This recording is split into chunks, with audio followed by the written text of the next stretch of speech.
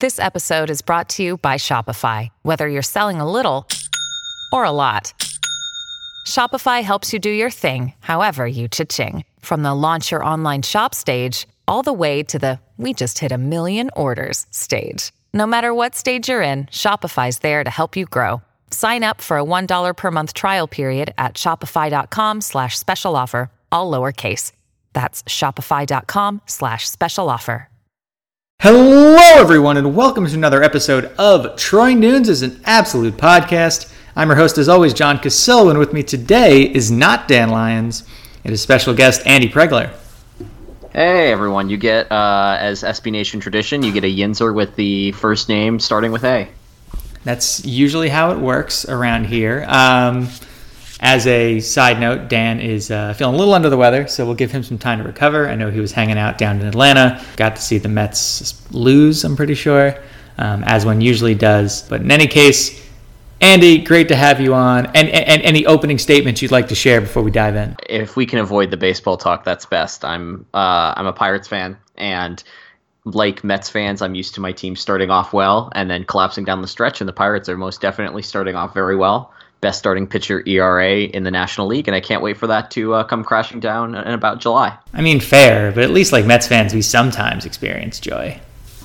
Yeah, I got nothing. That's what keeps us going. Yeah, Mets fans get to enjoy, you know, the fleeting moments of just pure excitement and actual like moderate excellence, and then for every one of those, like there's an equally crushing level of disappointment that we get to balance out. And it's funny that even though Dan's not on, we still, once again, for like the third or fourth straight week, get to start off by talking about the Mets here.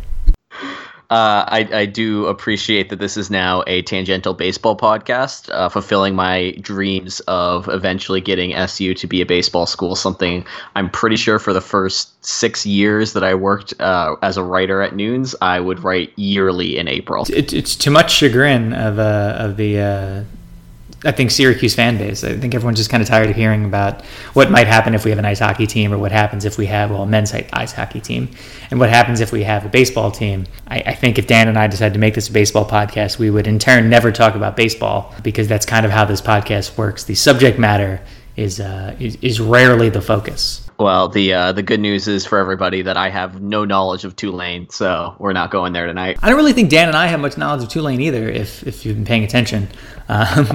We rarely go past the surface. I mean, Wavy McWave face is awesome. Wavy McWave face is great.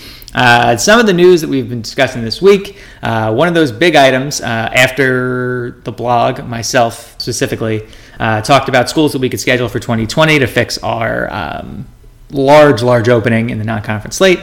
We went ahead and scheduled Western Michigan for 2020 and 2023. That'll be a home and home tacked on to the home and home that we already had for 2018 and 2019. Andy, opening thoughts. What do you think about Western Michigan again? What do you think about seeing Tim Lester for the foreseeable future?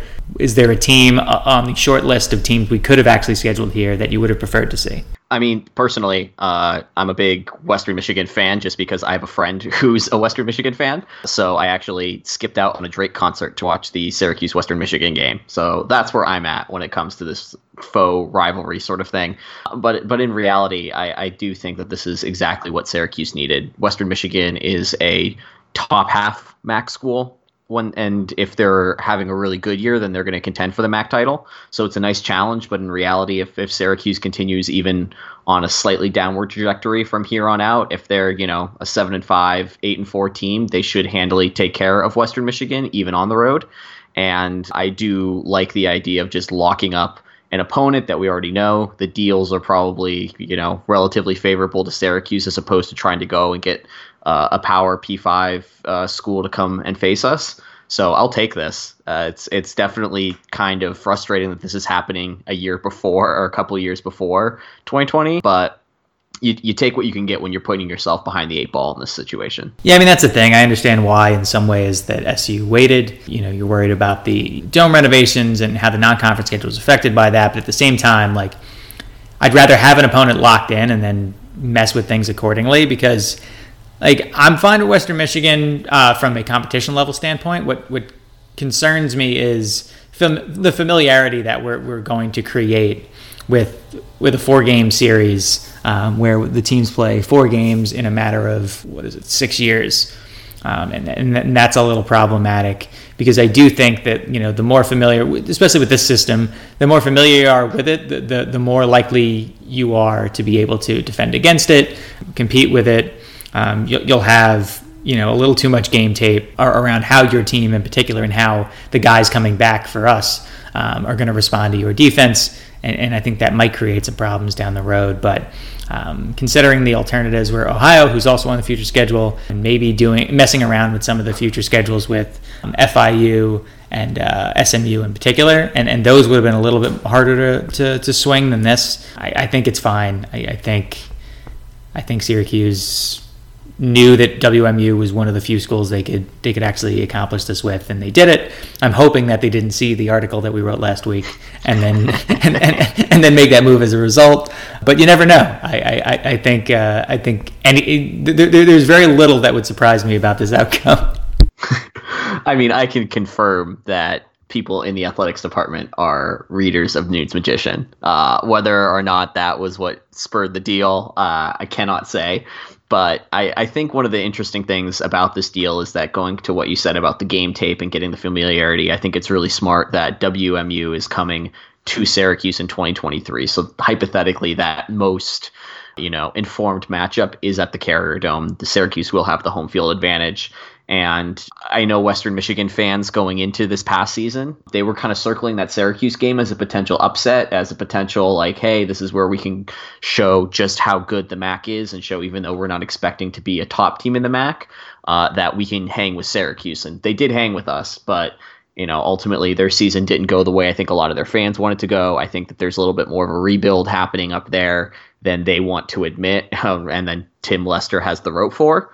But overall, I kind of like the idea that we're going there next year when they're probably still going to be figuring some things out, and not, a contending MAC school to do one of those 10-2 runs that the MAC usually puts out. Yeah, I think it's going to be an interesting, couple of years for WMU. Obviously, PJ Fleck created a ton of hype, created some really great recruiting returns for them, and you're starting to see those players. I mean, they're already halfway out at this point, but I will say, as much as a lot of people are oh, wait till the Fleck guys are gone, then WMU kind of drops back to the pack. Tim Lester has actually been recruiting at a pretty high level. Not at the level necessarily that Fleck was nationally, but from a MAC perspective, WMU has been one of the top 2 to 3 programs in terms of incoming talent since Lester took over. I think he might have a more of a rope than people think, if only because he's an alum. He's a recent former player. He's gotten some pretty good results. I think last year's injuries were really the biggest derailment to what they had going on. I think the gap, based on what Dino's brought in and what Lester's brought in, I think is going to continue to increase between these two programs. But I do think that Western Michigan probably stays at least a respectable-ish opponent through the end of this deal in 2023. Yeah, and you brought up a really good point about Lester. My friend Jake, who's the Western Michigan fan, he can speak no ill of Tim Lester at this point. Lester has done a really good job of being the guy after Fleck, being the guy to kind of continue, at least to the fans and to the big alumni for Western Michigan, being a big hype man and being somebody that they believe in, that they trust in. And even though Fleck's gone, they're happy that they have Lester, which I will give all the credit in the world to the Western Michigan decision makers there. That was an inspired choice, and even though Lester might not have had the experience that you want in that kind of a hire, it seems to have worked out relatively well. And I think that Lester is increasingly becoming one of the bright spots of the Schaefer era at Syracuse, even though bubble screens will be forever burned into our collective subconscious. It is weird with Lester. I never really had any interaction with him from a media perspective. I know anyone who did really liked him. I think that he was refreshingly honest. He was frank about what they had. What I never understood about his tenure at SU was that he was given the job for 2015 in a year that Schaefer needed results. He was just handed the job without really looking anywhere else. to run the offense when we'd seen nothing in the 6 games that he had run the offense in 2014 that suggested that he should have been, the offensive coordinator. And then the 2015 offense was still like really confusing at a lot of different times. There were a lot of unblocked bubble screens. There were, jet sweeps to Ben Lewis, all kinds of things that like I just can't like.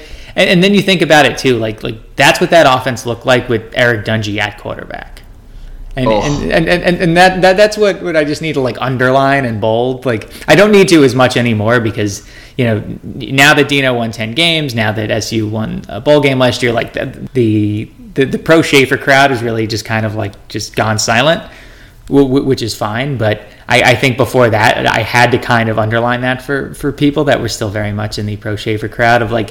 Remember this part where Tim Lester didn't really get much out of Eric Dungey.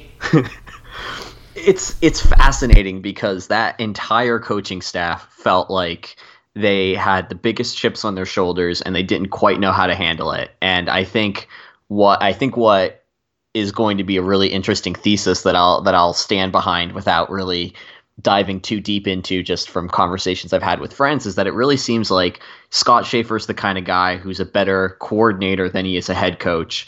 And Lester's the kind of guy who's a better head coach than coordinator. And so you start to do the what ifs, their roles have been flipped at Syracuse. It seems like Lester, when he's kind of taking a bigger picture perspective, is better than being the guy who needs to be in the weeds and, charting out the first 30 plays of every game and being in charge of that. He'd rather be a high level guy, while Schaefer very clearly is a really good defensive coordinator for getting his teams up against superior, talented opponents. But when it came to the day-to-day things that you need to do as a head coach, just was very clearly out of his depth. Yeah, I think that's fair on both fronts. I mean, we'll never really know, obviously, in terms of the what if only because, Lester getting a shot was due to Scott Schaefer. And obviously, like, Schaefer was, one of only 2 people that were really in line to get that job when Doug Marrone left. Lester was obviously not on that list, but yeah, it is a fascinating what if those roles had been switched. I also wonder, what if it was Schaefer that had gone to the Buffalo Bills and Hackett that had stuck around to coach Syracuse.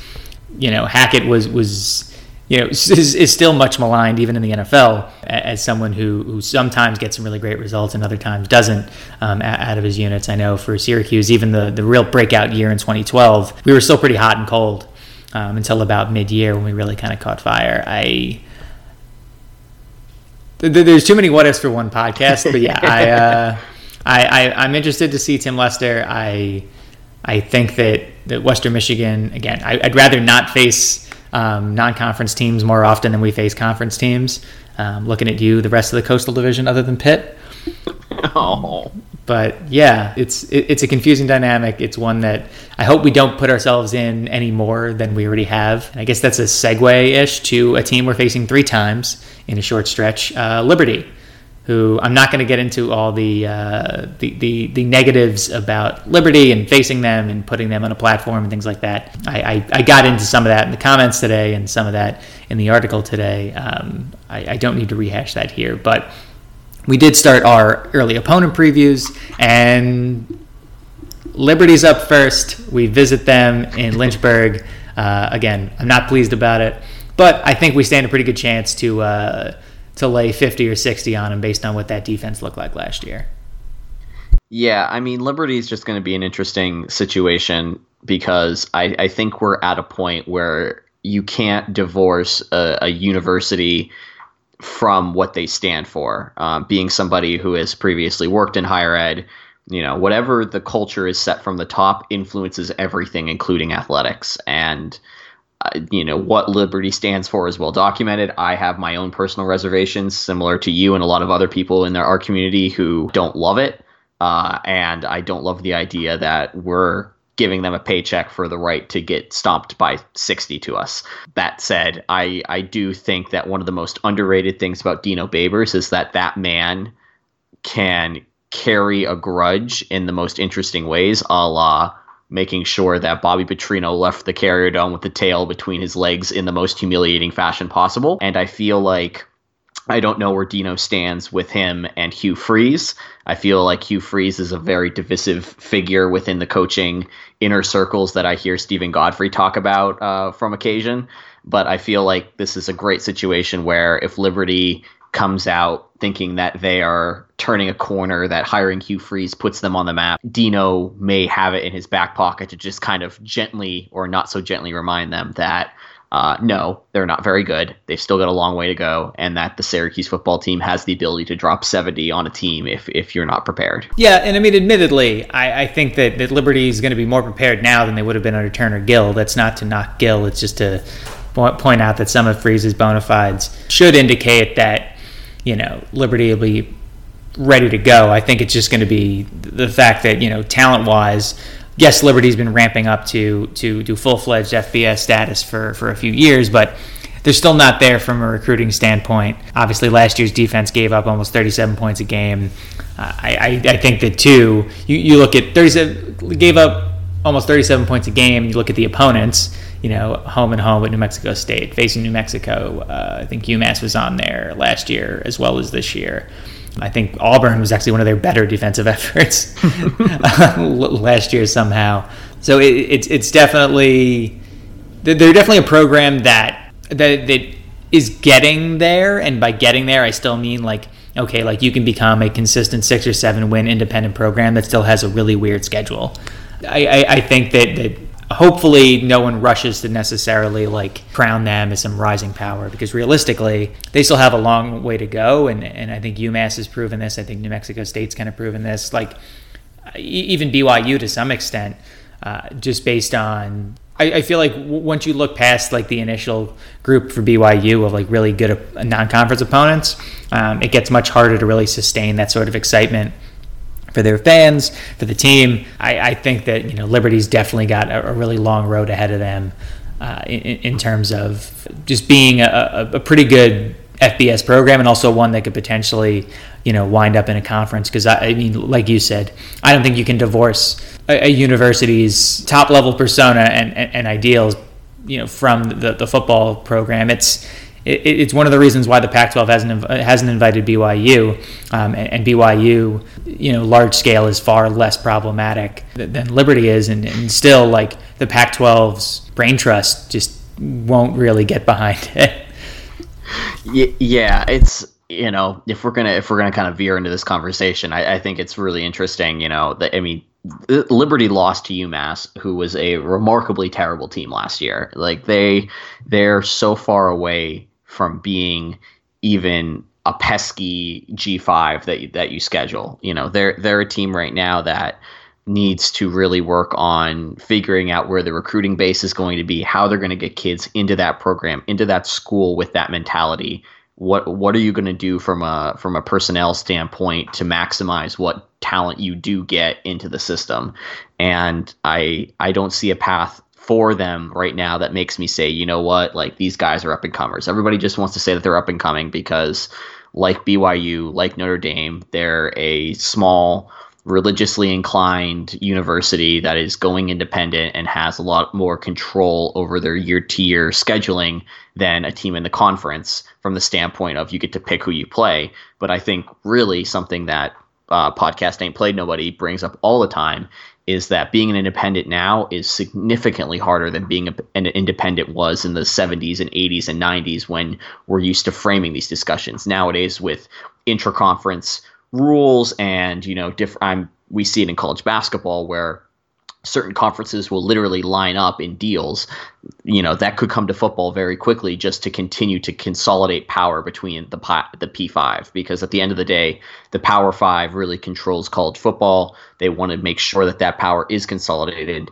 It's why Notre Dame has a half a foot in the ACC right now, because Notre Dame kind of realizes that this is the one way to stay relevant, while still maintaining that, industrialist, independent status that their alumni hold so dear. Yeah, I think that that's a great point there. And I think too, you look at Liberty. Obviously, Liberty's not BYU; they're not Notre Dame. They're able to get a couple, Power 5 programs. Like next year, it's us, Virginia, and Rutgers are all on there. And the next few years too, they have at least 2 or 3 per season. But a lot of these, and I forgot where I read this.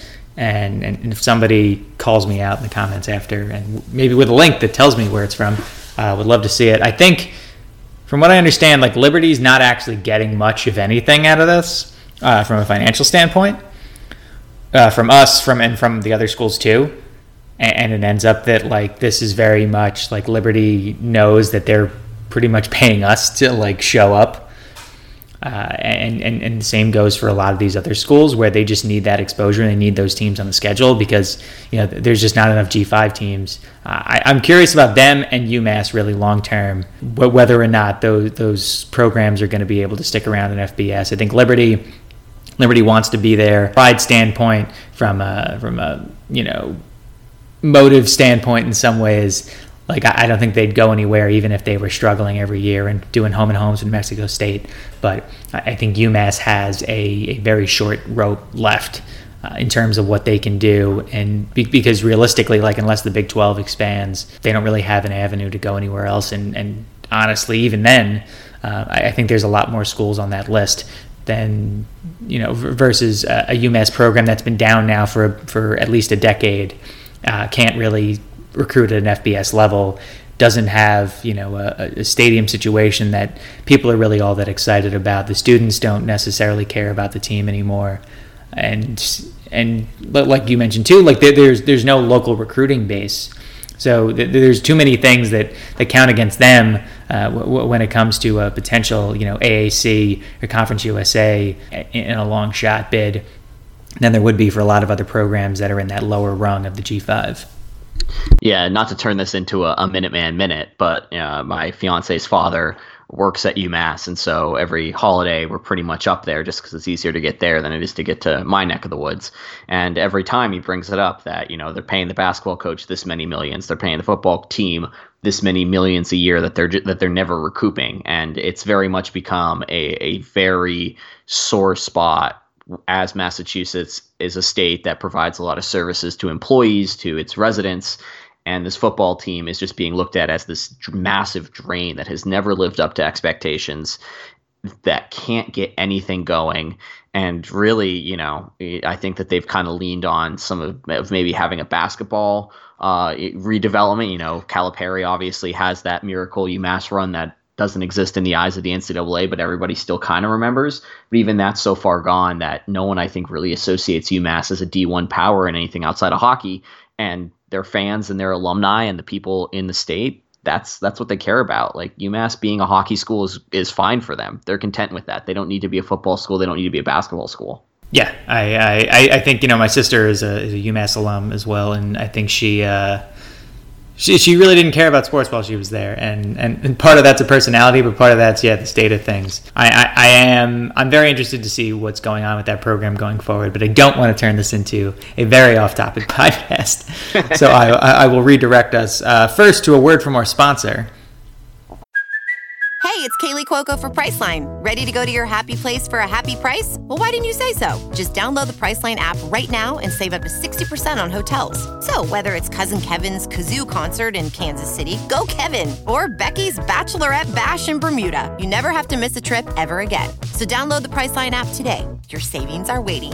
Go to your happy place for a happy price. Go to your happy price, Priceline. And then I guess we could talk a little bit about, actually, you know what? Why don't we go to beer, and then from there we could talk a little bit about uniforms and some other assorted items. So, Andy, what have you been drinking?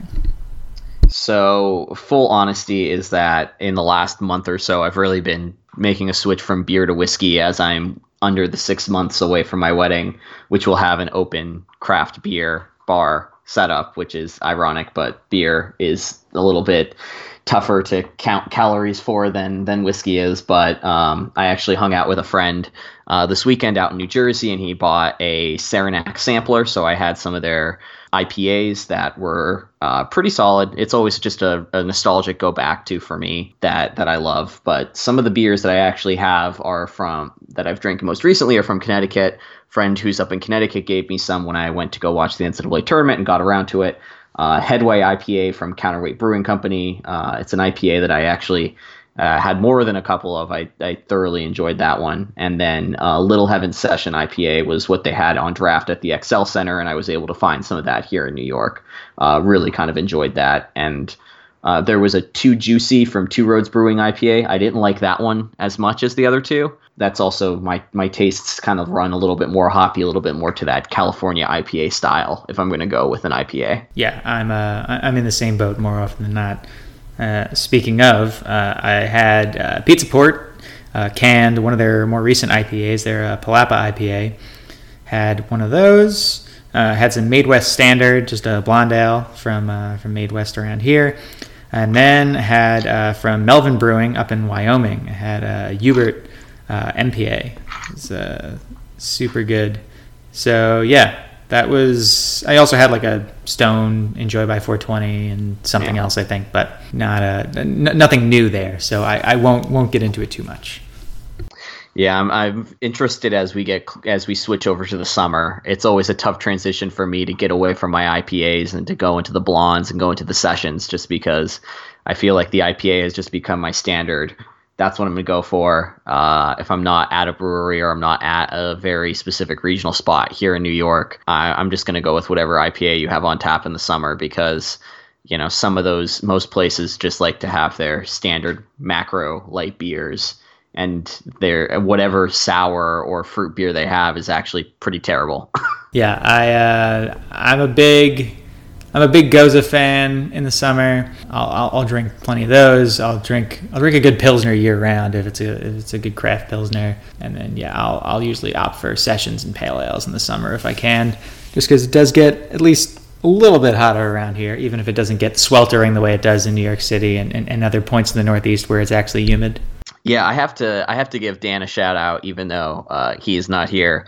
You guys have been talking about Five Boroughs Brewing Company for a while. I know Dan's a big fan of it. I finally found a bar that had their stuff on tap, and it was actually exclusively the only beer that they had on tap was Five Boroughs. This was probably about a month ago, and I was able to try their IPA. I was able to try one of their sessions, and I really enjoyed it. So now that's on the summer list of breweries to hit up here when I get some summer Fridays and get some longer weekends to go and explore the city. So you guys do have good beer recommendations. We do what we can. What can I say? But now we're going to pivot a little bit to something that's near and dear to your heart. Oh, dear. Uniforms. We got to talking a little bit about uniforms a couple of weeks ago when it seemed like there was a slight change in the Nike website. Things were changed back. There's no update as of right now. I don't think we should be expecting anything this season. But I think that SU fans are anxious to see something change in the next few years. And Andy, I know you have some theories, at least, on some things that you, as a fan, would potentially want to see from Syracuse's branding and just their uniforms and things like that in the next couple of years. Yeah, I mean, this is something that I've always been following since my days as a student, just kind of wanting more. And, you know, I was a student athlete in the loosest definition of the word, and was able to get some Nike gear. And that kind of showed me, you know, how the gear system works for Nike schools. And I kind of dug into it. And so and it's something that I have very limited sourcing for anything news related, but uniforms is one of the few things that I've kind of tapped into and I've got some info on.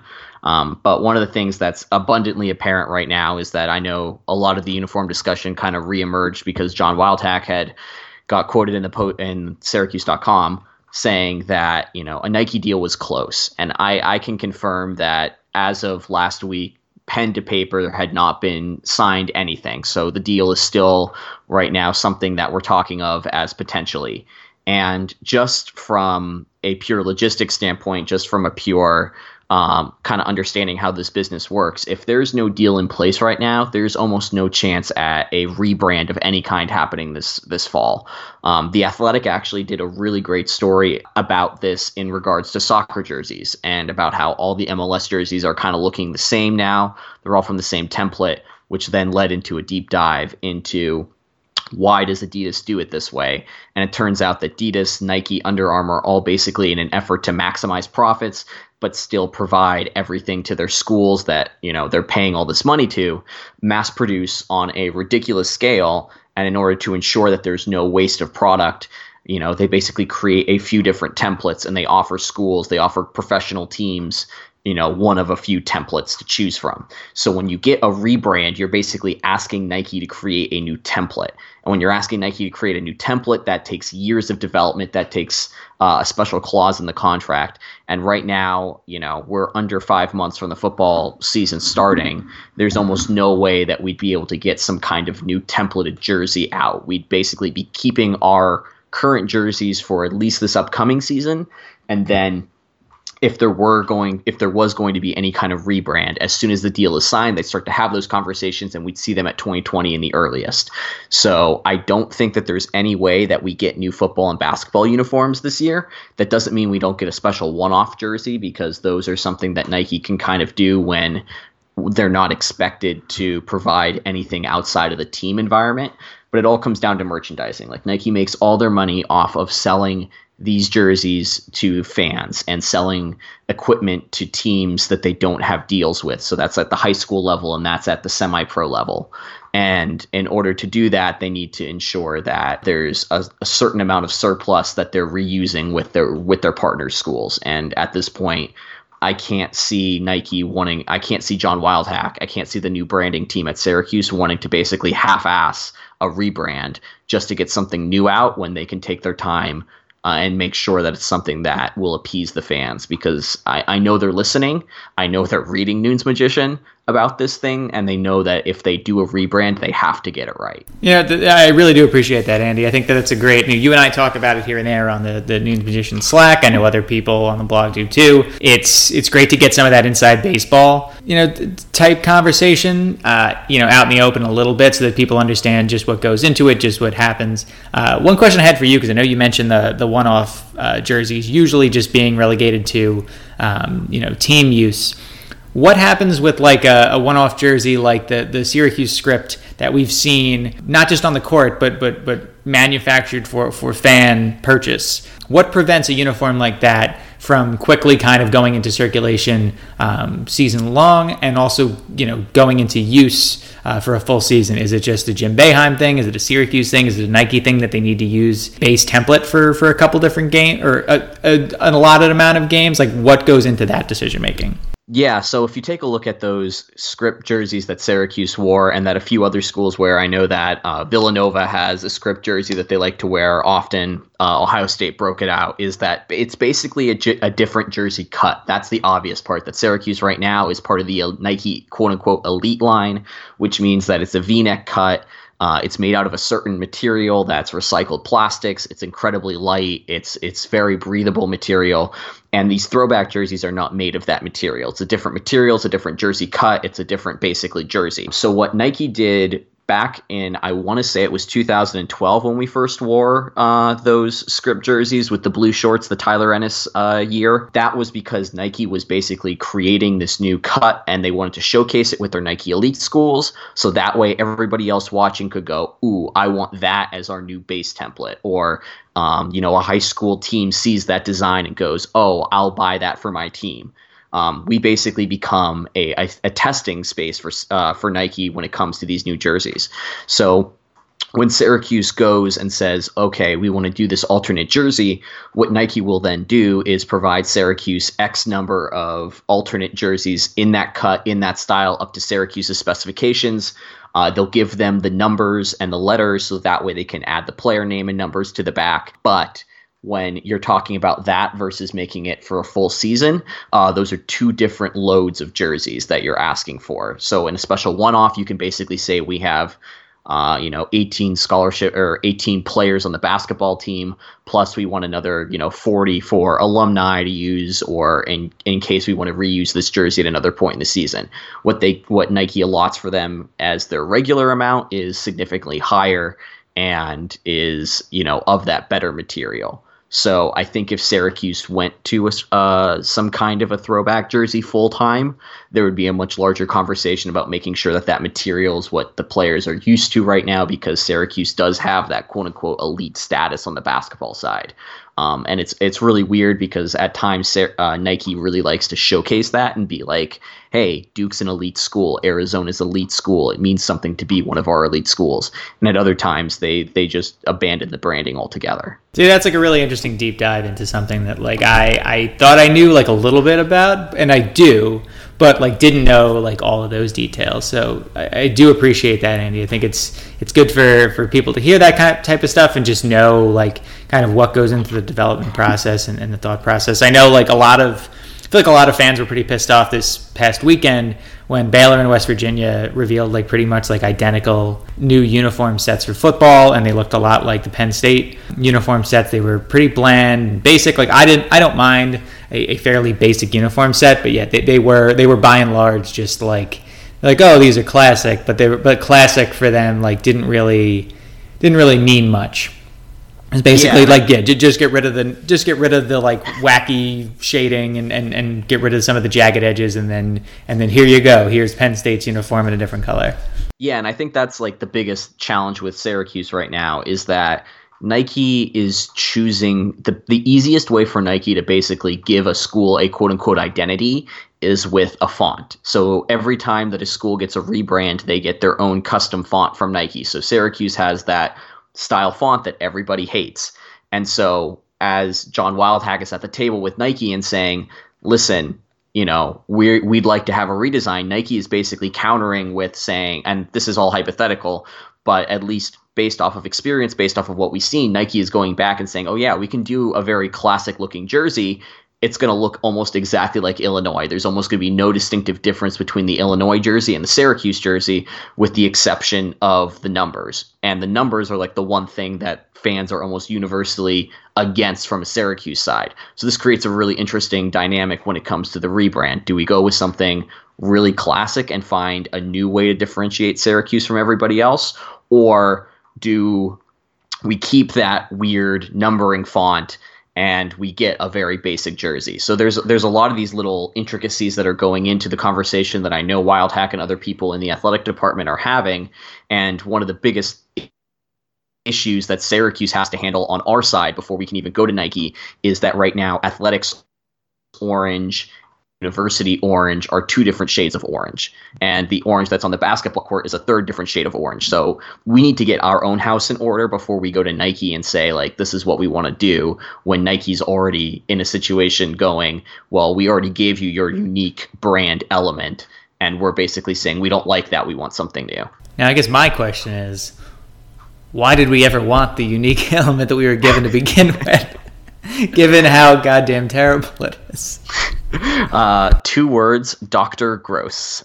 Because remember, when that was launched, the reason that the numbers are all slanted and the reason that there's all that weird shading on the shoulders is that the numbers are quote unquote supposed to invoke the New York City skylines, and the slanting on the side of the shoulders at a 44-degree angle to accentuate the 44 Syracuse. Those were discussions that had been had with the previous athletic administration with Dr. Gross and his team when that Nike deal was being made. So it's at this point, we're kind of stuck with what the previous administration had negotiated for us, saying, well, they don't speak for us anymore. And in Nike's case, they always go like, well, this is what happens with all of our schools, and they keep our brand element because we're Nike and we can make it a thing. But yeah, Syracuse has put themselves in a very interesting situation in these negotiations. All right. I'm looking forward to hearing more about these negotiations when they're done. I mean, we're only going to hear so much, obviously, in terms of like the brass tacks and what was given up and sacrifice and things like that. But I'm more curious to see, obviously, the finished product, what goes into the decision making around, what a potential rebrand might look like if we have one, what type of uniform elements we'd be changing or altering to a great degree. I think for basketball, I think it's much more clear cut. I think the script is something that everyone's really kind of loudly championed, just because of how generic the current set has been since it was, since some semblance of it was introduced at this point, back in 2007. So it's really been a very, very long time, especially for Syracuse, with one set. And I think it's a pretty boring one. It's been a pretty boring one the entire time. I'm very much hoping that we see the script or something similar, or even a return to any of the old jerseys, really. Just not the current set. And I'm sure you and a lot of other SU fans in general probably agree that it's time to retire, this uniform group, even if, we have made a few Final Fours.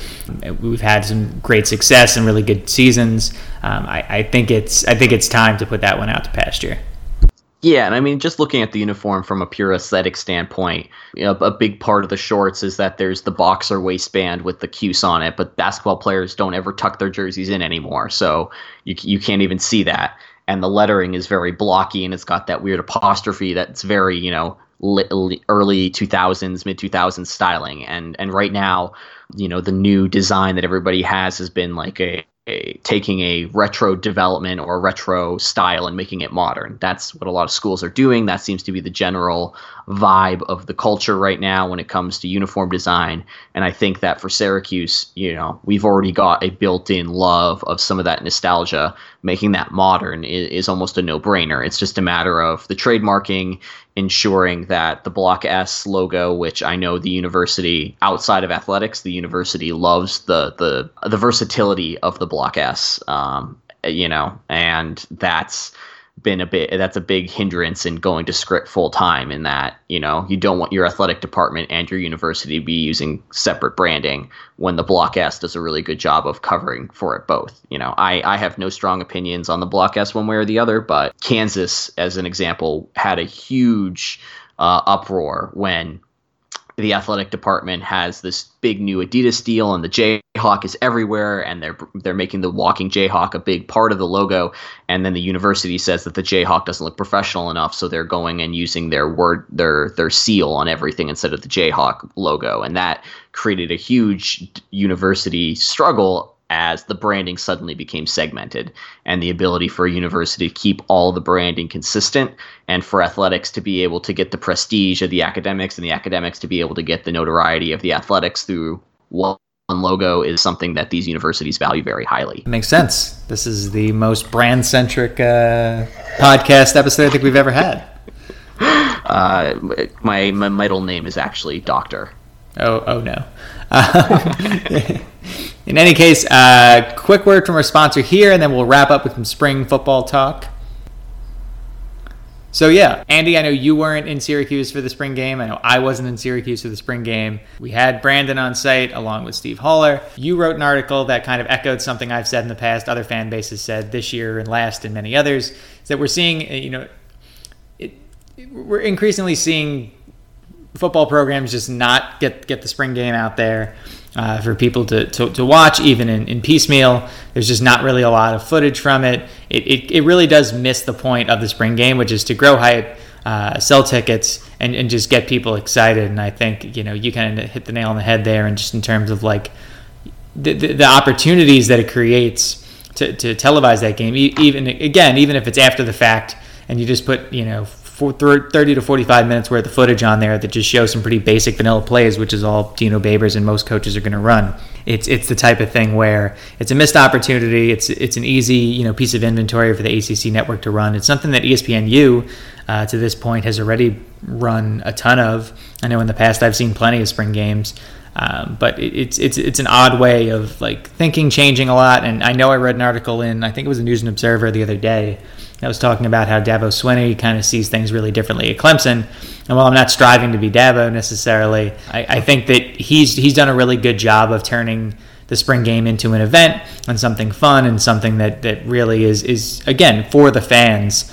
And since there were so few things that are really tailored directly to the fan experience across college football now, I think it's really important that an event like the spring game maintains that focus.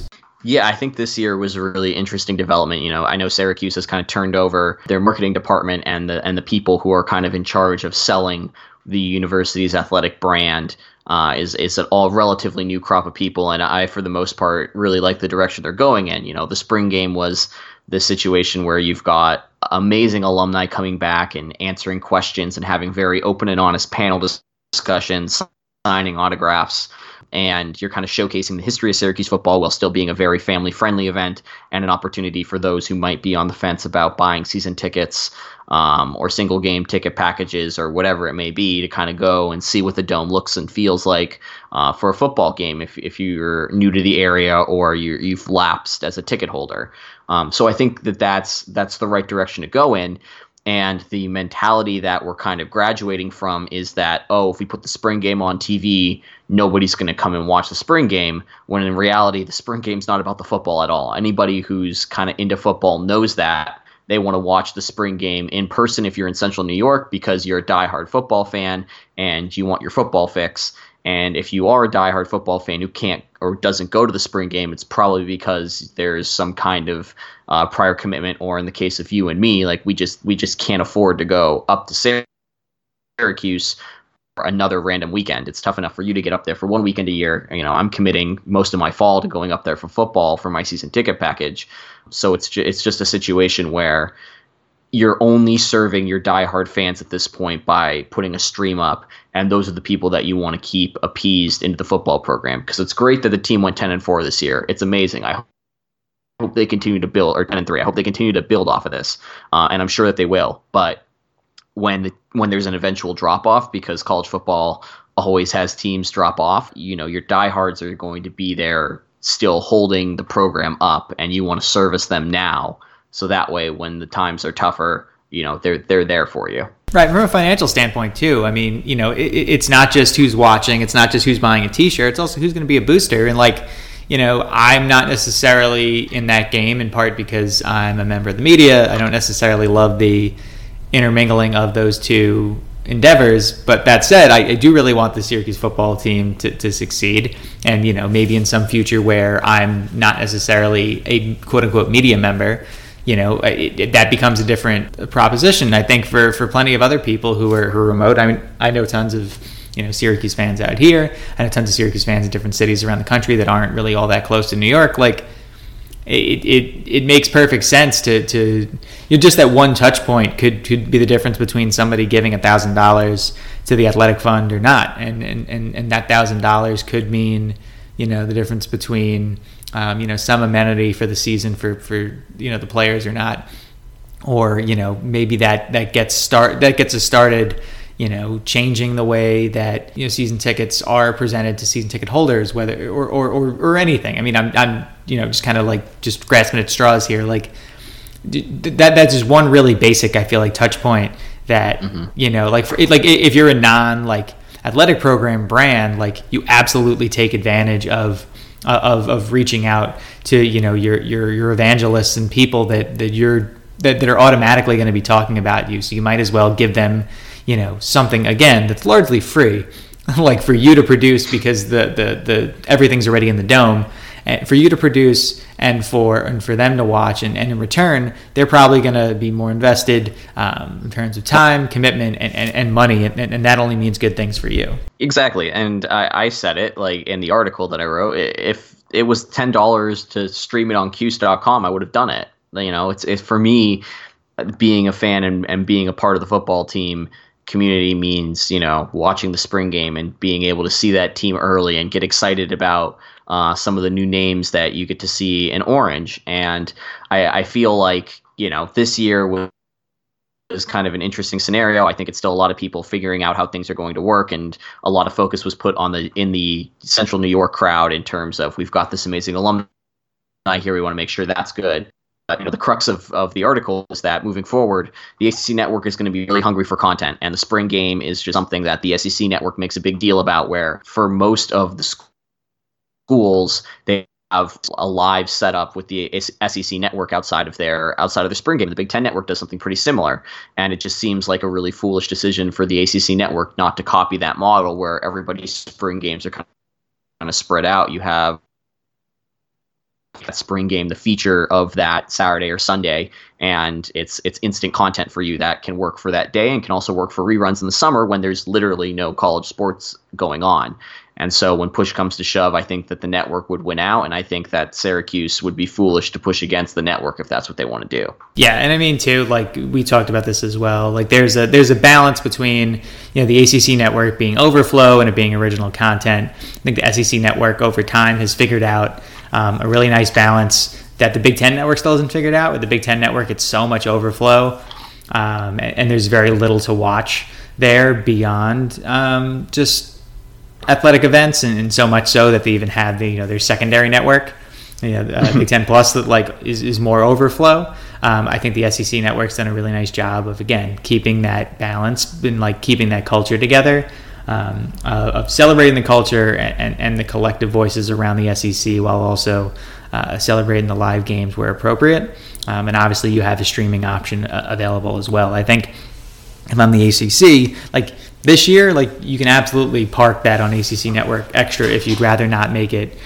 super overflow focused, and you'd rather keep things. And it seems like they are going to keep things very personality driven, which again, I think is a really smart move. I think it's a no-brainer, and again, an easy check box that I hope we see addressed in the future. Yeah, I'm just thinking right now, how easy is it to just basically say, listen, if you want to watch it, it's going to be if you want to watch the full game in its entirety, you go on to the streaming platform live, and you can watch it that way.